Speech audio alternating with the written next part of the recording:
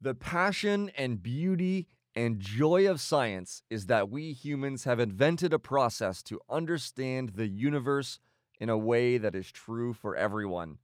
We are finding universal truths.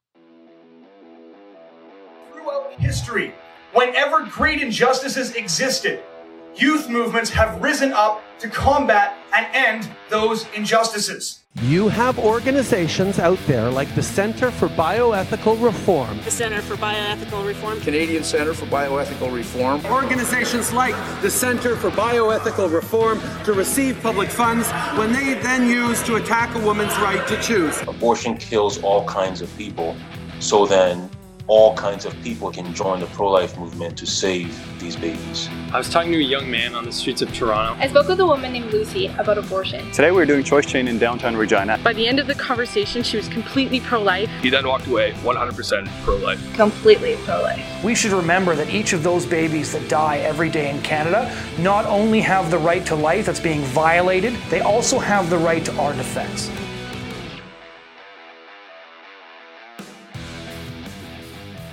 Hello, everyone, and welcome back to the Pro-Life Guys. My name is Peter. That's Cam. Cam, welcome back to the show.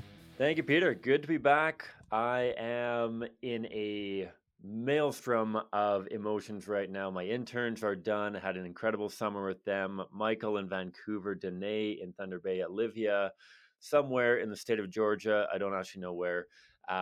She's a real person. I've worked with her twice now. So they wrapped up this past Friday. It's a bit mixed emotions. I'm looking forward to working with them all in the future, but it's good to be back on the air with you, my friend. Yeah, it's always sad at the end of every internship when you've spent a significant amount of time fighting abortion with some of the best people that we know, and then they leave. They go back home. We don't chat with them every day anymore, so it's always sad. But there's always new internships. There's new crash courses. There's new programs that are coming up. So God willing, we'll have a new wonderful team soon again. Well, Cam, I opened this episode with a quote by Bill Nye. Bill Nye, the science guy, as many know him. And in this quote, he highlighted the importance of the scientific method. What do you think about this quote, Cam, coming from Mr. Nye? I mean, I love the quote. I love this idea of a repeatable process so that we can come back time and time again to a universal truth. I think that's what biology is all about. I think that's in a lot of ways what science is all about. Obviously, we need to temper this so that science doesn't become our God. Obviously, that there are things that we can know that we don't necessarily know through the scientific process. But I think that in its form, it's good. And yet, the way that Bill Nye uses it and the way that the Bill Nye character has evolved in some ways, the irony of using the evolution around Bill Nye is potent. And yet Bill Nye using this, I find really, really difficult, especially with all of the new political jargon stuff that he's coming out with more and more. It breaks my heart. Honestly, I grew up with Bill Nye. I don't know if you grew up with Bill Nye, but like we were the kids that didn't watch any of the like fun shows that no, I mean they were fun, never mind. I mean, we didn't get to watch any of the like somewhat mindless shows of Teletubbies or Barney or anything like that. When we got home from kindergarten or grade 1 or whatever, we plugged into Bill Nye the Science Guy, Kratts Creatures, and Magic School Bus, like these three fairly science heavy shows. And I love Bill Nye. I mean, the dude with the bow tie, the powder blue lab coat. I still think of that intro, Bill Nye, the science guy, coming in every day when I got home from school. It was great. And I still remember some of the talks that he gave. I remember him hanging upside down from the ceiling, eating grapes and talking about peristalsis, all that kind of stuff. The guy was a legend when I was growing up, which is why it breaks my heart so badly that the dude has gone completely off the rails when it comes to anything about finding universal truths or objective information or anything like that. Like, unfortunately, it just seems like he's found the pot of gold at the end of the rainbow and just realized that there's a huge cash cow to just parrot whatever it is that the progressive left or whatever you want to call them are peddling at any given time. And that he's kind of abandoned this appreciation for science, which really is sad. I mean, especially because there's probably going to be a whole bunch of people in our generation that start playing these episodes for their kids, and when they start showing the new content that he's coming out with, it's gonna absolutely confuse anyone listening to them, because you're going to hear one thing from his classic tracks, and then you're going to hear a completely different thing from his new stuff. And so I'm glad that we're tackling this episode, this nonsense that he's spewed in a couple of interviews. But it does hurt my heart that he has gone so far off the tracks. Yeah, I certainly resonate with that. It certainly is sad, especially when it comes to the topic that we're going to be talking about today. As you know, we're the pro-life guys. We tackle, arguments against the pro-life position, justifications for abortion, and all of that. And we discovered this video on YouTube titled, Bill Nye, Can We Stop Telling Women What to Do with Their Bodies? And it was released by the YouTube channel Big Think. And you'd think with a channel name of Big Think and with, our one of the favorite scientists out there, Bill Nye the Science Guy, that you get some pretty good content. However, we were pretty disappointed by what we heard. Not only were a lot of the things that we heard quite scientifically inaccurate, but a lot of fallacies and all of that. So what we're going to be doing today is playing clips from this video. We're not picking and choosing. We're going to play the entire video and cut it up and respond to it so that we can have an understanding of what the issues are with some of the argumentation that he's presenting and how we can respond to those arguments in rational and effective ways. So Cam, we don't really want to fight with Bill Nye when he's not here. You know what I'm saying? We don't want to pick a fight with someone. He releases content publicly. We're going to release his content, but we don't want to just put jabs at him, in the comfort of our own studios. So why are we doing this episode? Why are we responding to this video that he put out? I think it's a good question. And I think that we need to recognize that not only is Bill Nye an incredibly influential figure, that like legitimately there's going to be a lot of people who go online to try to find answers and come to him and refer to him as an authoritative figure. And so I think it's important that we dispel some of the nonsense that is brought up in this video in particular. I mean, when you consider the fact that over 1.5 million views already on the video, it's something obviously that people are consuming. But not only that, but because a lot of the stuff that he talks about are things that we hear on the street. Things that come up while we're doing our choice chains on street corners or talking to people on their doorsteps across the country. We hear a lot of this stuff day after day, and I think it's important that we really address it head on, that we're not kind of enamored by the personality of Bill Nye and how much he can influence society. We need to try to address them head on and help people understand that there are very, very easy ways to navigate the different points that Bill Nye brings up and the different points that you may hear parroted by different people across the country. Yeah, that's right. So let's start the video. As I mentioned, we're going to be playing the entire video, stopping at various points to respond to some of the things that he says. So Cam, cue the video, my friend. Many, many, many, many more hundreds of eggs are fertilized than become humans. Eggs get fertilized, and by that I mean sperm get accepted by ova a lot. But that's not all you need. You have to attach to the uterine wall, the inside of a womb, a woman's womb. All right, Cam, you're the biologist in the house. What's your reaction when you hear someone say something like, many more hundreds of eggs get fertilized than become human? I mean, the knee-jerk reaction is just, okay, this is off to a bad start. We are not even starting on the right track. We are off to a bad start because, as we talked about in episode 2, human life biologically begins at the moment of fertilization. This is not something that requires any further process to happen before you're fully human or anything like that. As we talked about, over 5,500, I believe, of the biologists interviewed and questioned, making up more than 96% of those interviewed, agreed that human life begins at fertilization. This is something that is basically universally accepted, thankfully, through that scientific method that they were able to come to repeatedly over and over and over again. And so we're off to a bad start. But I don't think that it's as bad as it could be, right? That we have some people who say, they're not human yet because they're not quite done the process, and there's some people who will suggest that they're not human until they're born, right? We hear that in conversation fairly frequently, and we can often kind of trace the humanity back that, okay, you don't you don't pop into existence as a 9-month-old human fetus. You can trace that human's life back further and further and further towards fertilization, all the way back to fertilization. So it's not as bad as it could be, but it's still not perfect, right? Yeah, that's right. It certainly isn't perfect. As you mentioned, earlier in the program, we're expecting someone of the influence that Bill Nye has and the scientific reputation to have a little bit more understanding of the biology of human life. But one thing I find interesting is he says that so fertilization isn't the only necessary thing to become human, which we completely disagree with. But he said implantation is necessary for that process. So we would say that implantation in the womb is necessary, but Cam, is that process necessary to become human? Or how would you respond to that? No, I think it's a good point, and yes, it is a necessary stage in development, sort of thing, kind of like birth, right? That at some point this is going to have to happen, and if it doesn't happen, that child is likely going to die. And I think that it's important to recognize that yes, that once fertilization occurs, you have a human being there, and there are many times, unfortunately, that child does not implant. And tragically, without implantation, that child will die.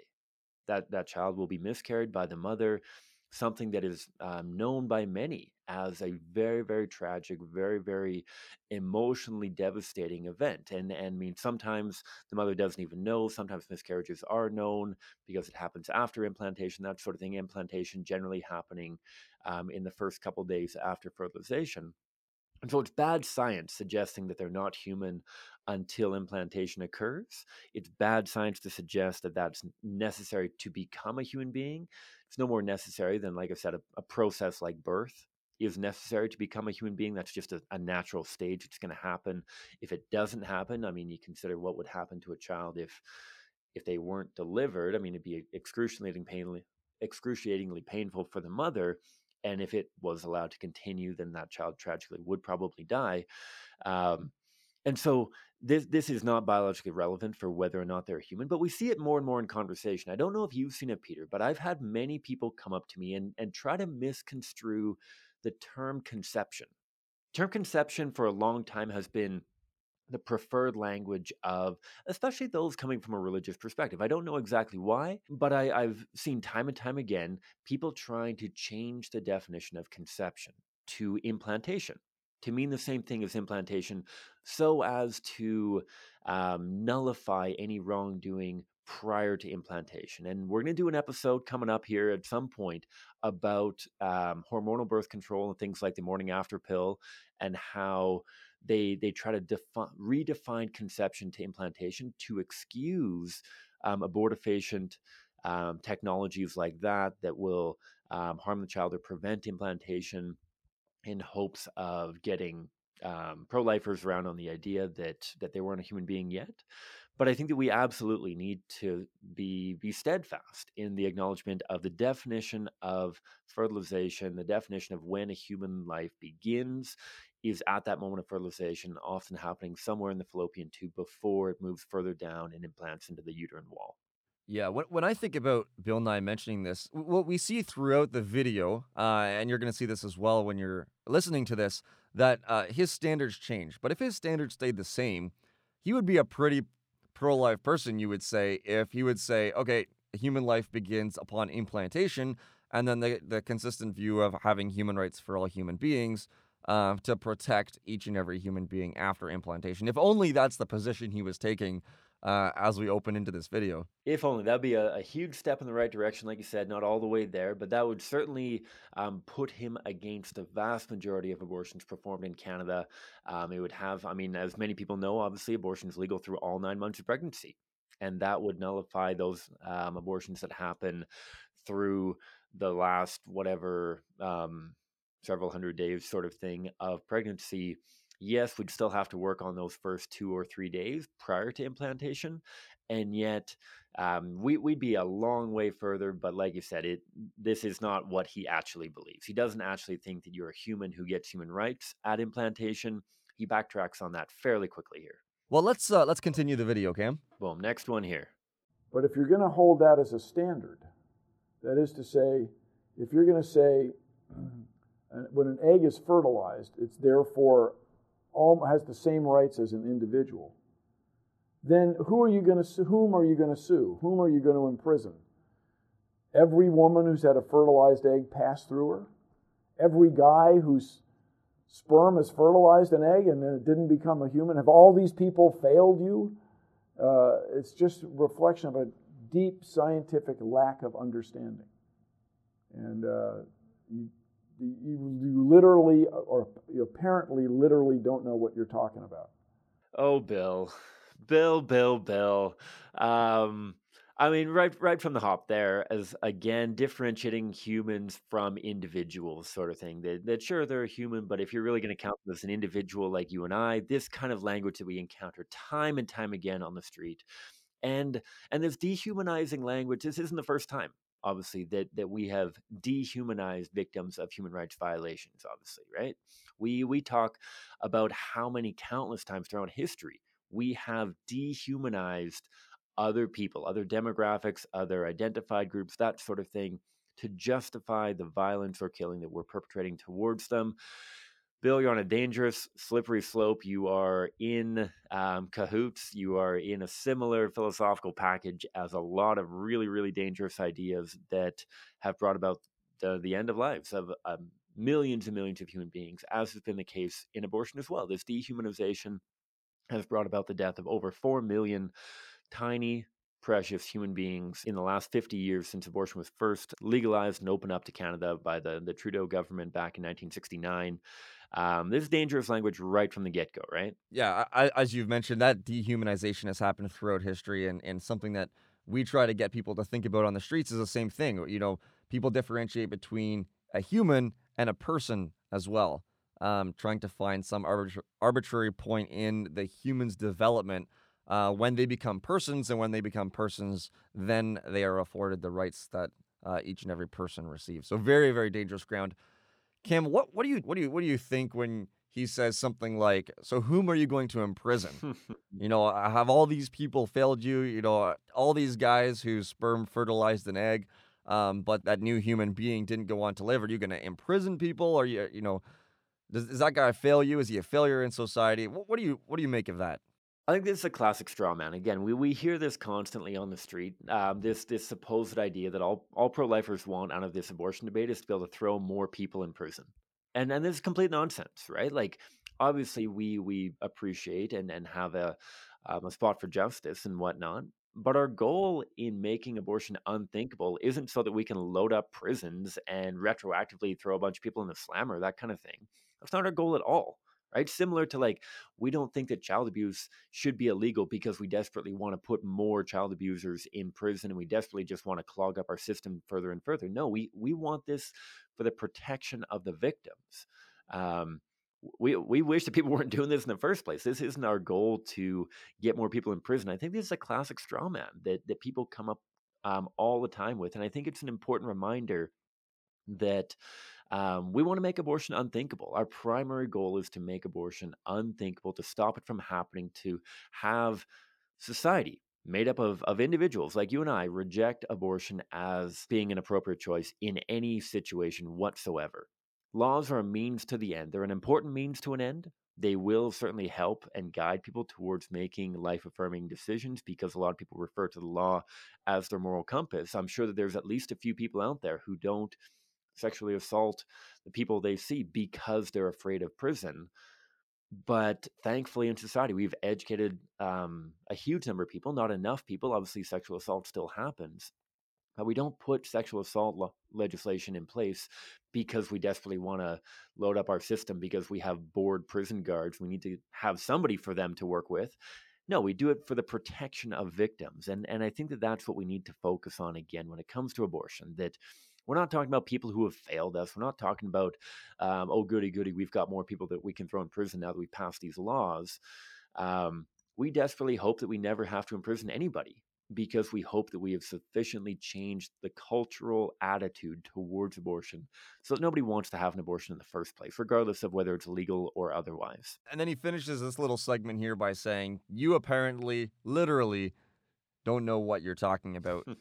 Now, from my understanding, Bill Nye has his Bachelor of Science in Mechanical Engineering. It's a little distance from human biology. Would you say, Cam, you know, you've done You've done a biology degree. You spent a significant amount of time thinking about that and reading that, and you still have an interest in human biology today. Would you say you're more qualified to respond to or to have a conversation like this than he would be? I wouldn't be surprised. I mean, I don't want to toot my own horn or pump my own tires or anything like that, or whatever other idioms you want to talk about. But I think that, I mean, Bill probably took one entry-level biology course. I'm sure that he's done some more informal learning, all that kind of stuff. And realistically, we have to come back to the fact that he would have learned everything that he needed to know about the abortion debate while he was in high school. And so the guy's obviously a smart guy, but I think that when we look at all of these PhDs that are somehow attributed to his name, we have to remember that all of these are honorary degrees from random universities that realistically just wanted the publicity stunt, right? They probably wanted him to come and speak at their convocation event or something like that. And the best way to get him there was to give him an honorary degree. We're talking about universities like Johns Hopkins and Rutgers and Lehigh and even Simon Fraser University in Canada have given this guy honorary PhDs in different fields and whatnot. And yet, at the end of the day, if we go back to the people who would have been contacted for that survey, that study in episode 2, Bill and I wouldn't have gotten contacted for that. He's not a professional working in that field. He's not classically trained in embryology or biology or anything like that. He doesn't have those kind of credentials. And yeah, when push comes to shove, I've probably done more biology courses than he has on that area. And so I think that while we can't simply say, oh, Bill, stay in your lane, buddy, like only talk about engineering, I think that he does need to put in the time to realize that this isn't a political or philosophical conversation where he's trying to access it. He should be, as the science guy, the guy who proclaims objective truths and the scientific method, should be presenting objective biological information and allowing his audience to act on it as they will. And so the idea that we literally don't know what we're talking about, or apparently literally don't know what we're talking about, I think is nonsense. It's a cop-out to try to end the debate. I mean, so many times we have people try to blow us off in conversation, right? And then we have people walk by and be like, oh, you guys are bonkers. You guys are nuts. You have no idea what you're talking about. You know what? Let's have a conversation. Let's have a dialogue about this, and let's see who really needs to really think about this a little bit more deeply. I don't think that we get anywhere by name calling. I don't think that we get very far by dismissing the other side. We want to have a productive intellectual conversation about the facts, and once we've established the facts, then we decide how we should act upon them. Yeah, no, that's right. Let's continue the video, Cam. And so when it comes to women's rights with respect to their reproduction, I think you should leave it to women.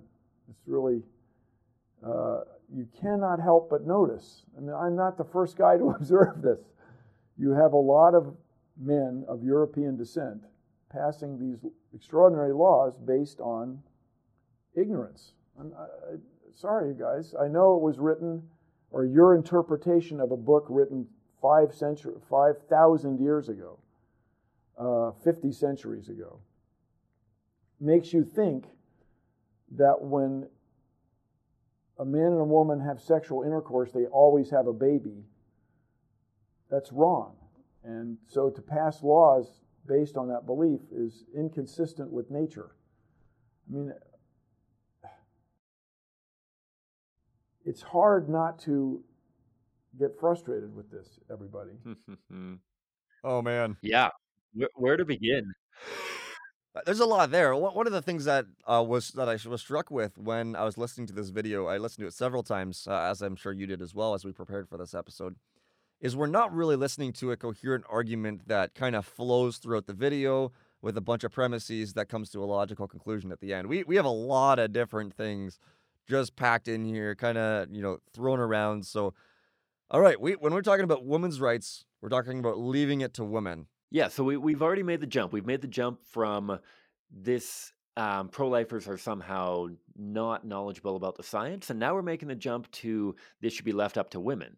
So originally we were talking out the side of our mouth saying this should be left up to science, and you were scientifically wrong. Now we're switching to a more political take on this should be left up to women. And I mean, as we've covered, we love women. We honor, we respect. We have a ton of incredible women that work with us that each of us are married to. That not that we have a ton of women that we're married to. We're both married to wonderful women, that sort of thing. But this notion of this is an important, not only scientific question as to when human life begins, but important moral question as to how we should respond to those facts should be left up to women, I think is really not a very good precedent to set. Right? That yes, you and I, as we've covered in other episodes, are not personally going to become pregnant, but the fact that we're not going to be victims of a particular injustice doesn't mean that we're not allowed to advocate for the victims of that injustice. We can look at the science, anybody can look at the science, and anybody can understand. Again, like we've said countless times, I'm sure already. I don't know who's doing the drinking game, counting how many times we've talked about human life beginning and fertilization, but obviously this is an important point. Anybody can look at that and say, okay, well, if they're human, then when should human rights begin? It's not just women who should be deciding when a human gets human rights, just like it's not just a government who decides who should and who shouldn't get human rights. This is something that should be actively discussed and actively engaged upon by all members of society, because to quote Ronald Reagan of all people, that funny quote that we see time and time again, it's interesting that everybody who advocates in favor of abortion is already born. Or I know that's a paraphrase sort of thing, but you need to recognize that we all have an appropriate voice in this, because anybody can advocate for the victims of injustice. You mentioned Ronald Reagan, Cam, but it's kind of disappointing. He's just one of those men of European descent as well. It seems disingenuous to me, though, to say in one breath, leave it to women to decide, and then support laws like, not laws, Supreme Court decisions like the Roe versus Wade, where 6 of the 7 justices who voted in favor of Roe versus Wade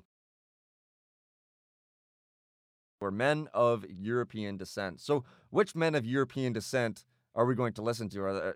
Are they the ones that support our position? Are they the ones that don't support our position? Or are we going to listen to the facts and disregard where someone comes from, what their descent is, who their parents are, and what they look like? Exactly. I mean, at the end of the day, like we've talked about, we should be coming back to science and objective reasoning based on that science. As we talked about, I believe last week, may have been one of the previous episodes beyond that, again, regardless of who our parents are, like you said, it comes down to, are you somebody who agrees with me?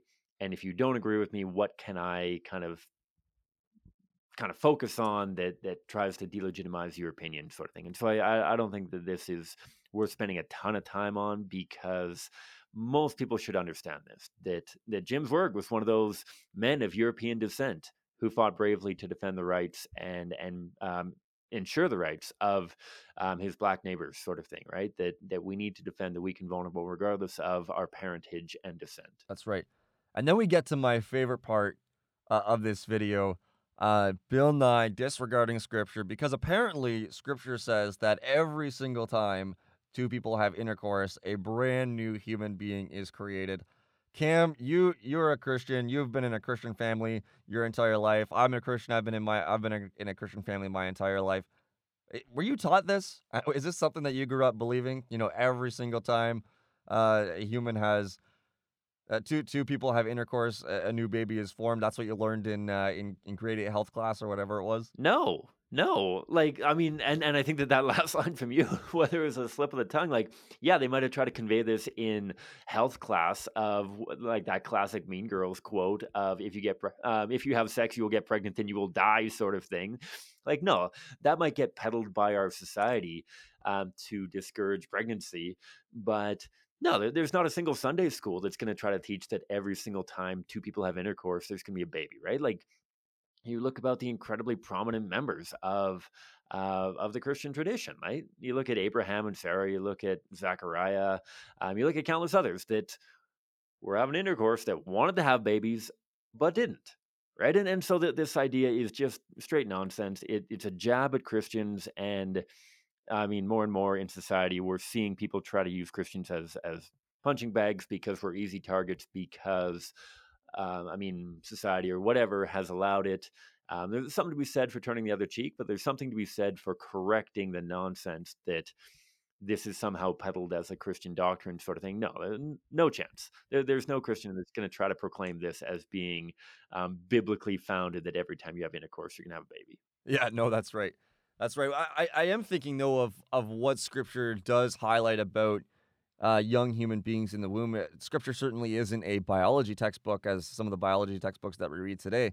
But I'm just thinking about that interaction that Mary, the mother of Jesus, had with Zechariah's wife, Elizabeth, when Mary came and visited. And Elizabeth said, "For behold, when the sound of your greeting came to my ears, the baby in my womb leaped for joy." And this leaping for joy, maybe we haven't seen an ultrasound where a baby leaped for joy, but we certainly have seen an ultrasound where these babies have moved around, they've, been kicking perhaps or whatever. Most certainly alive, something that Scripture recognizes as well. Yeah, and this is something that I think is so beautiful about the Christian faith, that while, like you said, it's not intended to be a biology textbook, it dovetails and affirms and recognizes that biology, whether it's, like you said, in Luke chapter 1, or what we see in Psalm 139 or Jeremiah, countless places, that this biological truth is affirmed throughout Scripture. And I know there's a ton of podcasts out there that talk about how beautifully harmonized science and religion truly are, that kind of thing. We're probably not going to get too much into that. We'll certainly lots of other podcasts that you can dive into for that. But yeah, I think it's beautiful that time and again Scripture affirms this this fact that human life is present in the womb. And this is something that we've known for a very long time. And I gotta say, to go down a bit of a rabbit hole, when you said leaping in the mother's womb, that we don't see that very often. I remember how much, I don't remember if you saw the Super Bowl commercial from Doritos. They Yeah, got that's so right. much trouble for that child leaping in the mother's womb because of the presence of the Dorito, and how much fire they came under to, oh my goodness, you're humanizing the preborn child. And yet this is just a reality that has been affirmed throughout history, regardless of whether it was a 50 century old text that we are trying to interpret in present day. This is something that has been known for a very long time, and that we are, whether you want to call it overthinking, or whether you want to call it simply trying to justify a political or social behavior by changing the way we look at objective facts. That's what we're getting into. And so it's ironic that Bill Nye gets frustrated, right? That, oh, it's hard not to get frustrated. Because, yeah, it is frustrating. I mean, when you and I reflect on the work that we have to do, we have a very basic job, right? We have the job to convince people not to want to kill the weakest, most vulnerable members of society, right? Like we're not trying to teach algebra. We're not trying to sell life insurance policies that people have a hard time connecting with and all that kind of stuff. We are literally trying to talk to people on the street about, hey, so it's not actually good to kill intentionally a human being. And how frustrating it is to have so much opposition to that, to be considered a radical for holding that view, right? It's literally frustrating sometimes on our end to respond time and time again to justifications for why people should be allowed to directly and intentionally kill a human being. Yeah, no, that's right. Let's continue the clip, Cam. And I know nobody likes abortion, okay? But you can't tell somebody what to do. I mean, she has rights over this, especially if she doesn't like the guy that got her pregnant. Like, she doesn't want anything to do with your genes. Get over it, especially if she were raped and all this. So nobody likes abortion. I have to say, I've been doing this since 2014. You've been doing this since, what was it, 2010, Cam? 2009 is my first contact with CCR. Okay. Yeah, so when I started, I often heard people say things like, no one likes abortion, a lot more than I do now, I feel like. The slogan, we want abortion to be safe, legal, and rare, was something that was a lot more prominent in pro-choice rallies and things like that than it is today. What do you think? Is that your vibe as well?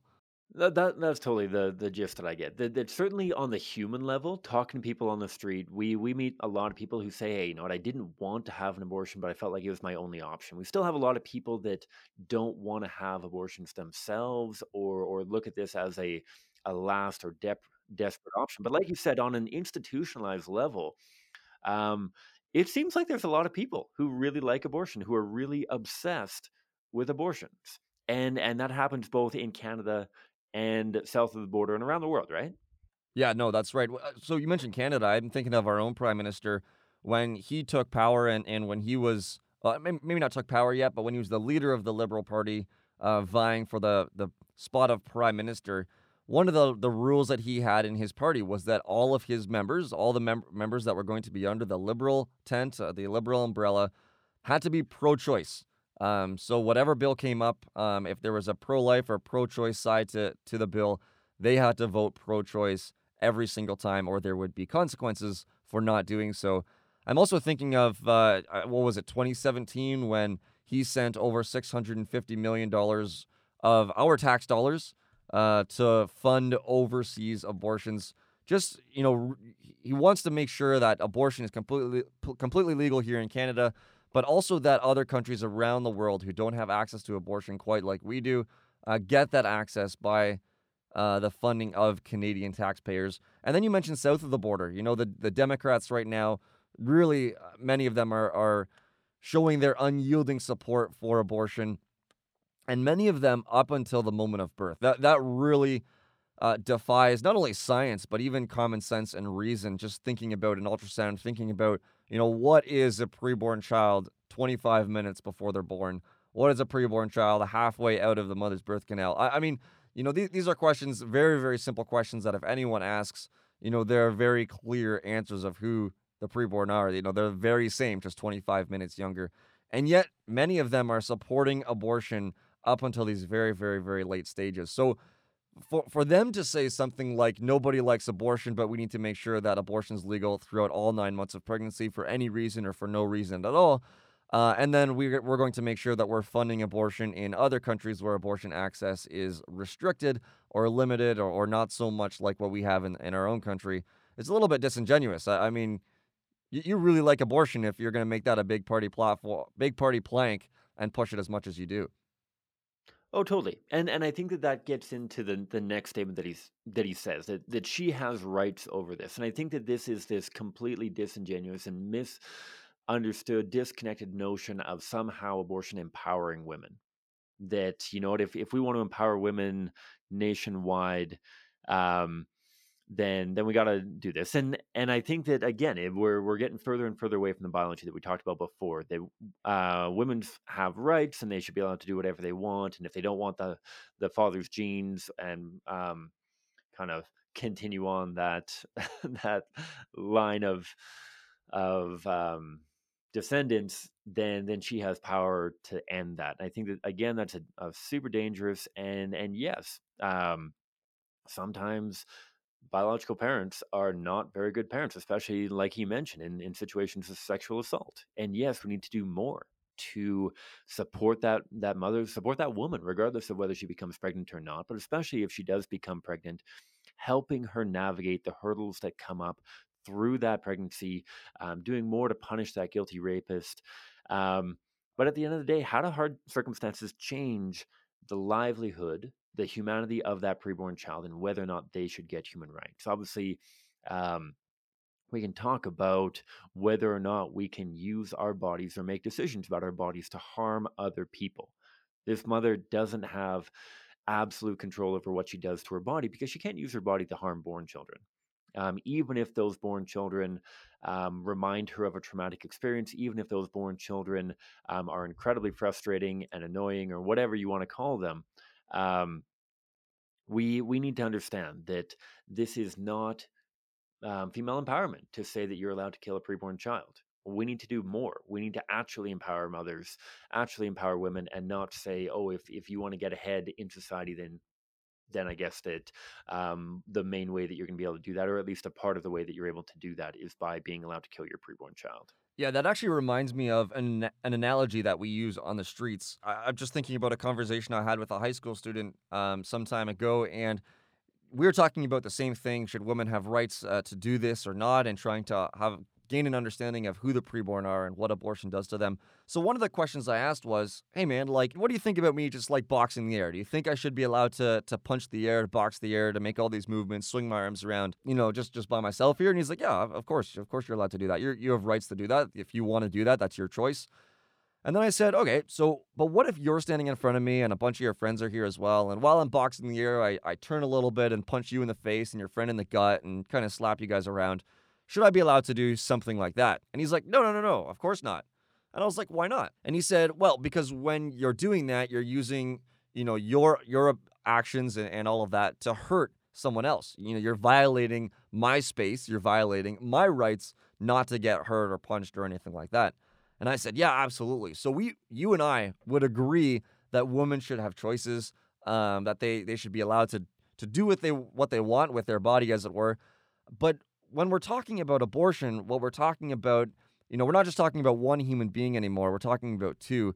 And so do you ever think, you agree when it comes to punching that I should never have the choice to do what injures or harms you? So why do you think a mother should be allowed to have the choice to do something that not just injures or harms, but ends the life of the young child that is residing in her womb at this moment? 100%. Couldn't have said it better myself. I think that this is something that we can use on the street corners or in any conversation that you're having with somebody about the issue of abortion to really illuminate the principle of whether or not we can or can't use our bodies to make decisions about our bodies to harm other people. Yeah. Let's dive into the next one, right? Yeah, for sure. Boom. So it's very frustrating on the other side. We have so many more important things to be dealing with. We have so many more problems. To squander resources on this argument based on bad science, on just lack of understanding, it's very frustrating. Yeah, I don't think we need to spend a lot of time on this. There are so many more important things to deal with, more important problems. We all recognize that abortion is not the only thing that is wrong with this world. We recognize that whether it be locally or whether it be globally, there are many, many issues that humanity faces.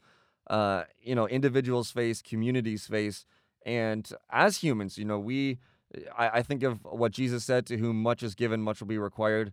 We have a responsibility in many ways to do what we can to ease the burden of others, which is precisely why we do what we do, Cam, working in the pro-life movement, trying to not only ease the burden, but save the lives of young children. And so a question that we really need to ask is, should we defend the vulnerable? And if so, which I think all of us would agree with, let's figure out who the vulnerable are. And according to what we've been talking about already, according to what human biology says on when human life begins and our realization of what abortion is, some of the most vulnerable here in Canada, perhaps the most vulnerable here in Canada and the United States, and perhaps around the world, are preborn children. There's a stat somewhere, I can't remember where it was, but something like 1 in 5 or 1 in 4 pregnancies here in Canada end in abortion. That's a staggering statistic. I think about New York, 7 out of 10 is a stat I read several months ago. Pregnancies end in abortion. And so if we recognize that human life begins at fertilization, we have a massive injustice on our hands, a very important problem to deal with, using the words of Bill Nye. Exactly. And we got to deal with it, right? Like we do have to deal with this. This isn't something that pro-lifers are dragging our feet on unnecessarily. This is something that can and should be resolved real quickly, right? We don't have debates over whether or not we should be allowed to kill born children to solve problems. We just get busy with trying to resolve the hard circumstances that born children are faced with. Why can't we take the same approach for preborn children? Why can't we stop defending something that is very obviously a human rights violation, get down to the dirty work of actually figuring out how we support these mothers instead of saying, oh, okay, well, it would be a lot easier, a lot more convenient if we could just end the life of that child and not have to figure out this other stuff. We could start dealing with some of these other problems if we just recognized that if you're human, we shouldn't be allowed to kill you. Yeah, no, that's right. Let's continue on, Cam, with this video. Boom. You wouldn't know how big a human egg was if it weren't for microscopes, if it weren't for scientists, medical researchers looking diligently. You wouldn't know the process. You wouldn't have that shot, the famous shot or shots where the sperm are bumping up against the egg. You wouldn't have that without science. So then to claim that you know the next step when you obviously don't is trouble. Okay, let me do that again. Let me just pull back. At some point, we have to respect the facts. We most certainly do. Bill, I couldn't have said it any better myself. We do have to respect the facts, and we can use science as a tool to learn those facts. I love working with microscopes. I literally have a microscope in my office as a reminder of my background in biology. I did a research project that used a several $1 million microscope at the University of Victoria. I love microscopes and what they can do, and science is great. We've talked about this, that it does not contradict the pro-life position. The pro-life worldview is actually the consistent one with biology. Science is great. Please don't throw out your microscopes. Microscopes are great. Yeah, I'm thinking about those I'm thinking about those photos as well. Like, we have some of these books at the office here, that show the various stages of human development within the womb. It is pretty phenomenal. And I think what's underlying what Bill's saying here is that Christians, or pro-lifers more broadly, perhaps, just not only reject certain tenets of science, but just reject all science, reject the tools that scientists use and all of that. But yeah, like you mentioned, most certainly not. I don't have I don't have a microscope behind me to give me some cred, but I do appreciate them as much as I can. I'm not a huge scientist myself, not quite like you, Cam. But to say that we reject science and it's time for us to accept the facts while denying the facts of what scientists actually say when human life begins doesn't seem to fit well together. But let's continue on here, Cam. One last thing I'll say on that, actually, before I dive into the next one, that's, again, to go back to the value of the images. That's why we show the images, right? That we have used technology and science to demonstrate the humanity of preborn children. By showing the victims of abortion, we are showing our evidence. The statement, abortion kills an innocent human being, is backed up by the evidence of that picture. And so I'll just leave it with that as we dive into the next. Recommending or insisting on abstinence has been completely ineffective. Just being objective here. Closing abortion clinics, not giving women access to birth control has not been an effective way to lead to healthier societies. I think we all know that. And I understand that you have deeply held beliefs, and it really is ultimately out of respect for people, in this case, your perception of unborn people. I understand that. So I'm going to go out on a limb here, and I'm going to say that we're probably going to do an entire episode at least on this notion of, first of all, abstinence not working, and second of all, the notion that abortion clinics are great because of birth control. And so, Peter, I don't know if there's anything specific that we need to get out of the way on this one, but I think that we are going to hit on this for a full episode because this is something that we hear about so frequently on the street, right? That closing abortion clinics are just going to push people towards other abortion clinics. It's going to stop access to birth control, that kind of thing. The stats tell a very different story, but I don't want to spoil too much for a future episode that we got coming up. That's right. I think you can see some of the problems with that, and I am looking forward to having that episode, really diving into it more. He mentions, recommending abstinence has been ineffective. I don't remember a time, and I'm not that old, but even looking throughout history, where the government recommended abstinence. I don't know if that's a thing. The church certainly did, as a mode of not getting pregnant, and I think it's quite effective in making sure you don't get pregnant. It's something that a lot of people don't think is something that's really beneficial for their own life, or something that you can recommend. It's just something that they can't even fathom as a possibility for living outside of marriage. But yeah, in terms of not having children, abstinence is a phenomenal way to do that. Totally. And it makes me think, I can't remember, you can correct me on who it was that said it, and paraphrase this again. It was either Lewis or Chesterton. It was a quote about Christianity, but I think that it can apply as well towards abstinence, that Christianity has not been tried and found wanting, but rather found difficult and left untried, sort of Right. thing. The same thing goes for abstinence, right? That it's not a matter of abstinence doesn't work. It's a matter of abstinence can be hard. And people, especially in today's day and age, are not super interested in doing hard things. Abstinence may be one of those hard things for you, but it's worth it, because you look at the collateral damage that comes through the sexual revolution and abortion. It is staggering how large the heap of preborn children's corpses are that have followed us as a nation. No, I remember. So just a little rabbit trail here. I remember when I was working in construction on the top of a roof, and I was having a conversation with another guy, and he was, he talked about it, whatever he wanted to talk about. So, but when I told him that my fiance at the time and I had not had sex before, if it wasn't for the harnesses that were holding us up, he probably would have fell right down, lost all control. He could not believe that was something that people actually do. I mean, he thought people in the 18th century did that quite often, but the fact that was still happening in the 21st century, good thing for those harnesses, let's say. But so Bill Nye, right at the end of this, mentions our perception of unborn people.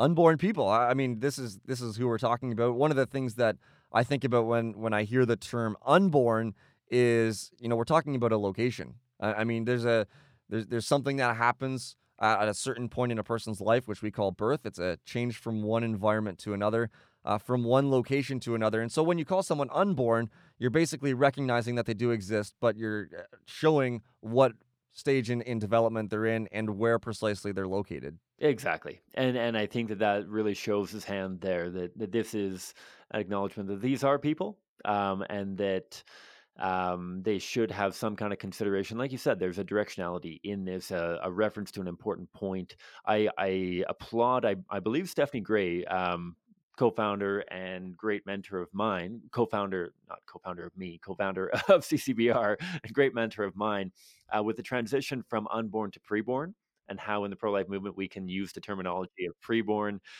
because again, it has that reference to birth in the event that's coming up, but also a more directional, more vector style, not born yet, rather than just simply not born.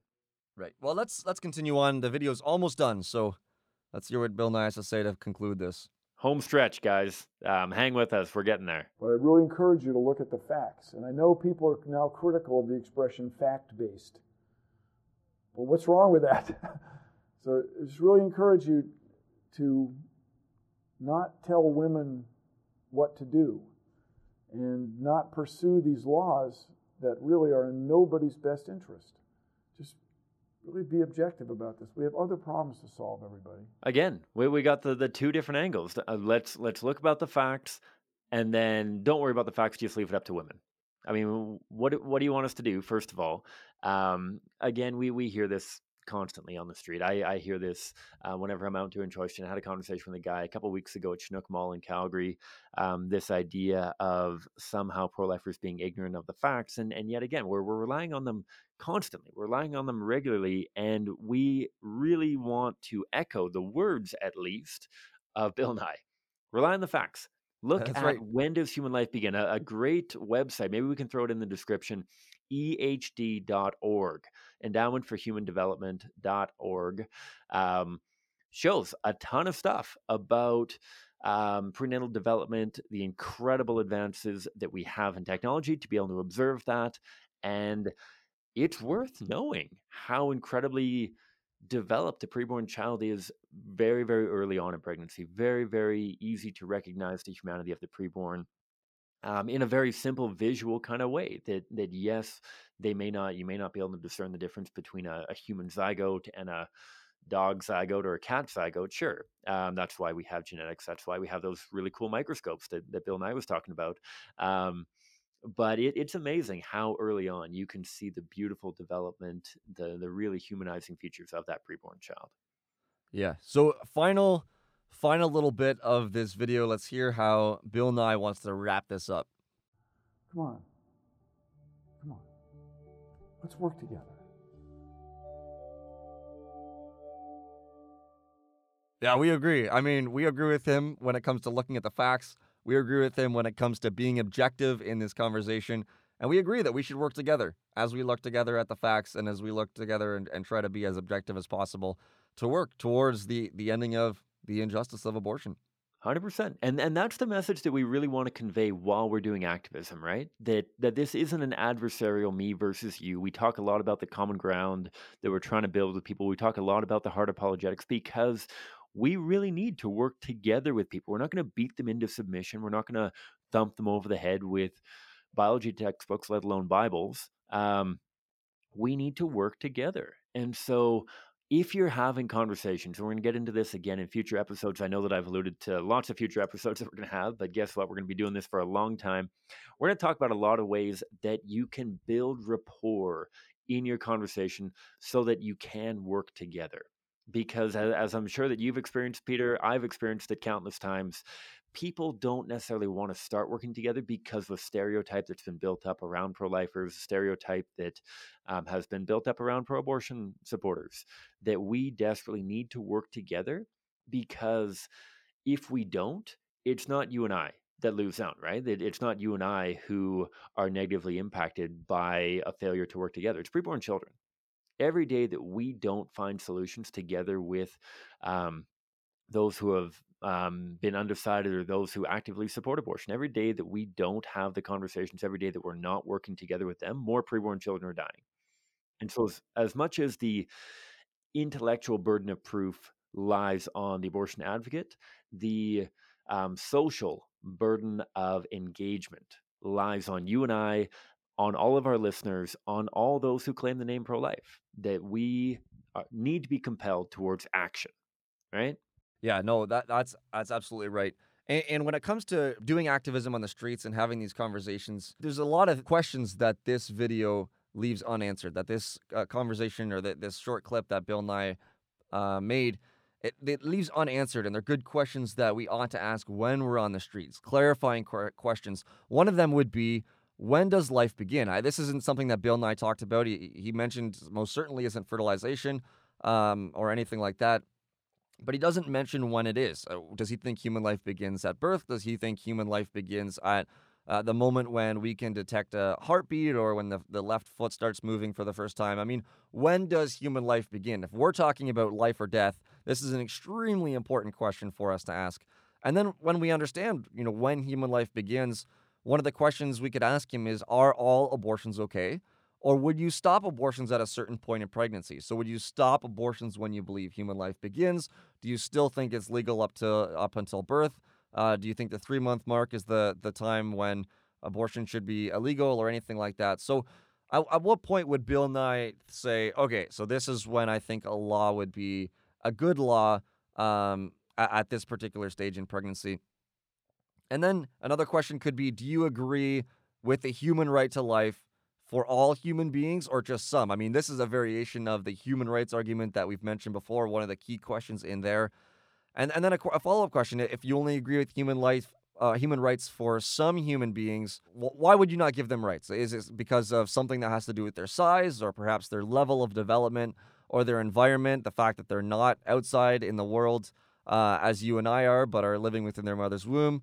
Could it be their degree of dependency, how dependent they are on their mother? If they're human beings and we're not going to give them the right to life, why is that? What is the arbitrary standard that you hold? What is the arbitrary stage of development that you think we should be getting human rights, and just prior to that we shouldn't be? How do you what are some of the takeaways that you have from this video, Cam? And what are the questions that it leaves you, or how are you reflecting on it, as it were? I think that it really speaks to the need for conversation, right? That I really listen to this video clip and see just how disconnected a lot of these thoughts are. And that's something that I've seen time and time again in society, that people have got a couple of phrases, a couple of slogans or whatever that they're referring to, and they're hoping that can get them all the way through the conversation. And yet, I think that this video, especially, and many of the conversations that we've had, have just demonstrated the importance of having a good, thorough conversation. And to just build one point on top of what you were saying about people picking an arbitrary level of development or an arbitrary size or environment or degree of dependency, one thing that I think that we do very frequently at CCBR is simply ask the question, why? Why hasn't a human being reached that level of development? If you're saying that you don't get rights until you have a conscious mind, if you're saying you don't get rights until you're independent, if you're saying you don't get conscious rights or human rights until you're born, why hasn't a preborn child achieved that stage of development or size or whatever? It's because of how old they are. We need to draw this conversation back and back again to the philosophical concept of abortion being age-based discrimination. Because why doesn't an 8-week-old human embryo have a fully rational brain? Because they haven't had enough time to develop that. They're not old enough to have that. For the same reason that a 4-year-old can't reproduce. They're not old enough to have gone through puberty. We're not going to discriminate human rights based on age after we're born. And so why are we willing to discriminate human rights based on age before we're born? There's a lot of stuff. I know that this can seem intimidating and overwhelming for a lot of people. And yet at the end of the day, I think we can really tie this into 3 key concepts. That ambassador model style of common ground analogy question, meeting people where they're at and directing the conversation towards the humanity of the preborn. Part 2 of our conversation is focused on those human rights questions. Part 3 is focused on the personhood and the age-based discrimination that is directed towards preborn children. I know there's a lot of analogies. I know there's a lot of information, but I think that if you focus on those 3 core concepts, you can take your conversational confidence, but also competence to the whole nother level if you focus on those 3 core areas. Yeah, I don't know about you, Cam, but I listen to a lot of podcasts, and there are moments when I'm like, wow, that was so good, and I like go back 5 minutes so I can listen to it again. I think for this episode, that was a key moment, just what you just mentioned. So if you're listening and you really want to get this down, this is the time to go back a few minutes and listen to what Cam mentioned once again.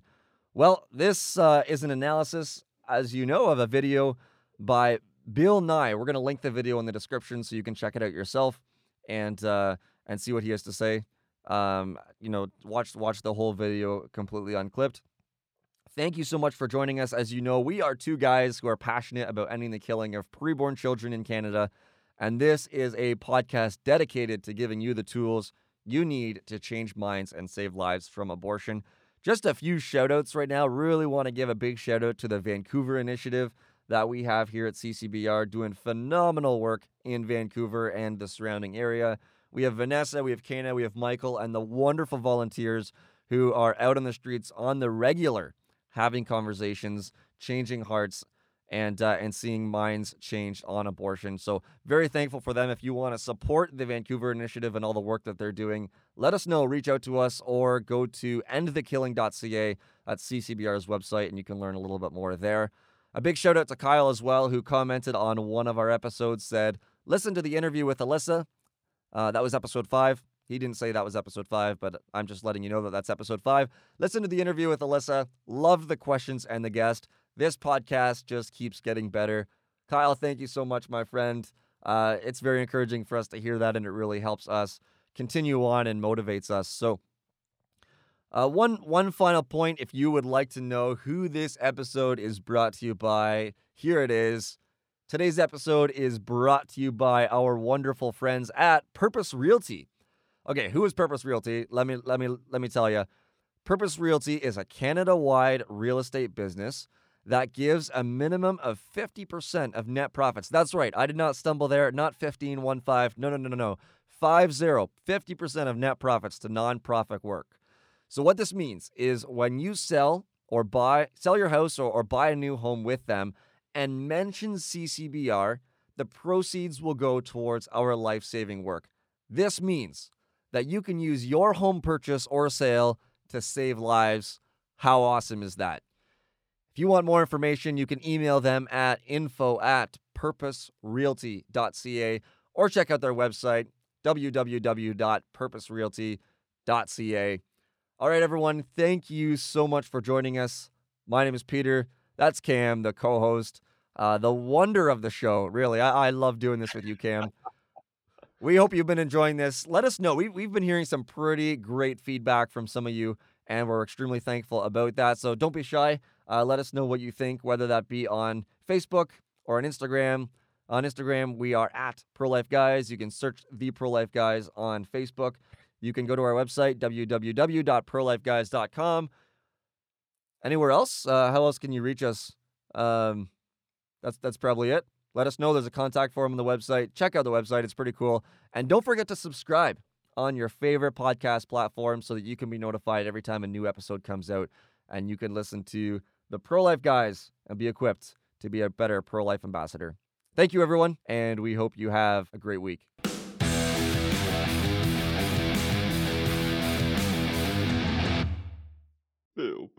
Bill Nye, the science guy. T minus 7 seconds. Bill Nye, the science guy.